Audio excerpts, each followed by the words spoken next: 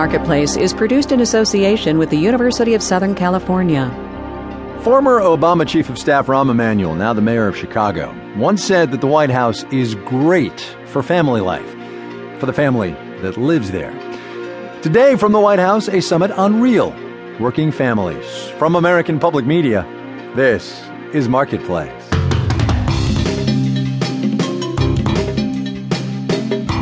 In Los Angeles, I'm Kai Ryssdal. It is Monday, the 23rd of June. Great to have you with us, everybody. Don't look now, but yes, the White House did hold another policy summit today. This one, as I said, was on working families. Plenty of star power there, if you will. President Obama, of course, the man himself. Vice President Biden as well. So too actress Christina Hendricks, because I guess she plays a single working mom on Mad Men. I don't know. The point is this. We talk a good game in this country, but the fact is that on a lot of working family issues, the United States is not much more than an outlier. Marketplace's David Gura gets us going. There were panels and plenaries on topics like caregiving and compensation. Victoria Budson was on that second one. She runs the Women and Public Policy program at Harvard. The U.S. has some dubious distinctions, she says. For one, it's the only industrialized nation in the world that has no mandatory paid leave. About 10% of Americans in the private sector can get some paid leave when they have kids. Pamela Stone is a sociologist at Hunter College. This is a real black eye for the United States. She says today's summit was designed to get more Americans to take notice. Something like this is really important for raising the visibility of the issue, but also for legitimating the issue. I mean, telling people out there, this is an issue for you. The president lent some legitimacy, but the White House must have figured some star power. Good morning, I'm Christina Hendricks. Could boost the summit's visibility or get some more Americans to watch its live stream.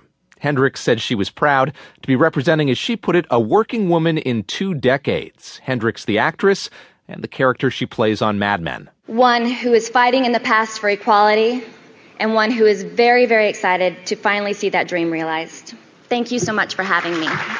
The upshot of today's summit, however, is that dream has not been fully realized. Linda Hauser is a professor of social work at Widener University. She says these issues have become more and more visible. There are very few people that in the course of their lives don't either care for a child or an adult. But despite that, policies have not kept up.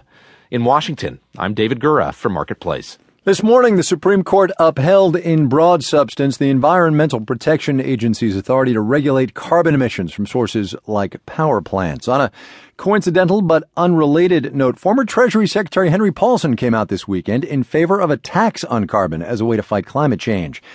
As he is wont to do, New York Times columnist Paul Krugman then weighed in and said basically, yeah, that's great, Hank, but Congress will never pass a carbon tax, so what we need to think about are second-best solutions. Marketplace's Dan Weissman looks at what those second-best solutions might be and what they might cost. Regulating carbon like other pollutants doesn't work. It's everywhere, producing energy, driving cars, manufacturing your cell phone. We're talking about hundreds of millions of sources. So the whole notion of trying to reduce those emissions with source-by-source regulations is simply infeasible. Bob Stavins is an environmental economist at Harvard. A carbon tax is a tax on fuel sources, proportionate to how much carbon each source emits. So a carbon tax is like a bug bomb. Everything else, the second best solutions, is running around your apartment with a fly swatter. Michael Greenstone from MIT may have a better metaphor for those second best solutions. I like to think of all of these policies as a bit like a bank shot in the game of billiards. You're shooting the ball to one side of the table, although the pocket is on the other. So it's harder to make your shot, and you may hit something you don't mean to. He uses fuel efficiency standards for cars as an example. They do make cars more fuel efficient. They also cause people to drive more. Because more fuel efficient cars are cheaper to drive. And the EPA's new power plant regulations aim at carbon intensity, not carbon emissions. Dan Caffeine is from the University of Colorado. It sort of acts like a tax on coal, but a subsidy to gas. Because gas is less carbon intensive than coal. But really what we want is a tax on both coal and gas. Because both do emit carbon. Evaluating the trade-offs creates work for economists. Given this menu of second-best policies, how do they compare to the reference point of doing nothing? Because doing nothing is the other alternative. In Chicago, I'm Dan Weissman from Marketplace. Far be it for me to say that Wall Street was boring today, but man, was Wall Street boring today. We'll have the details when we do the numbers.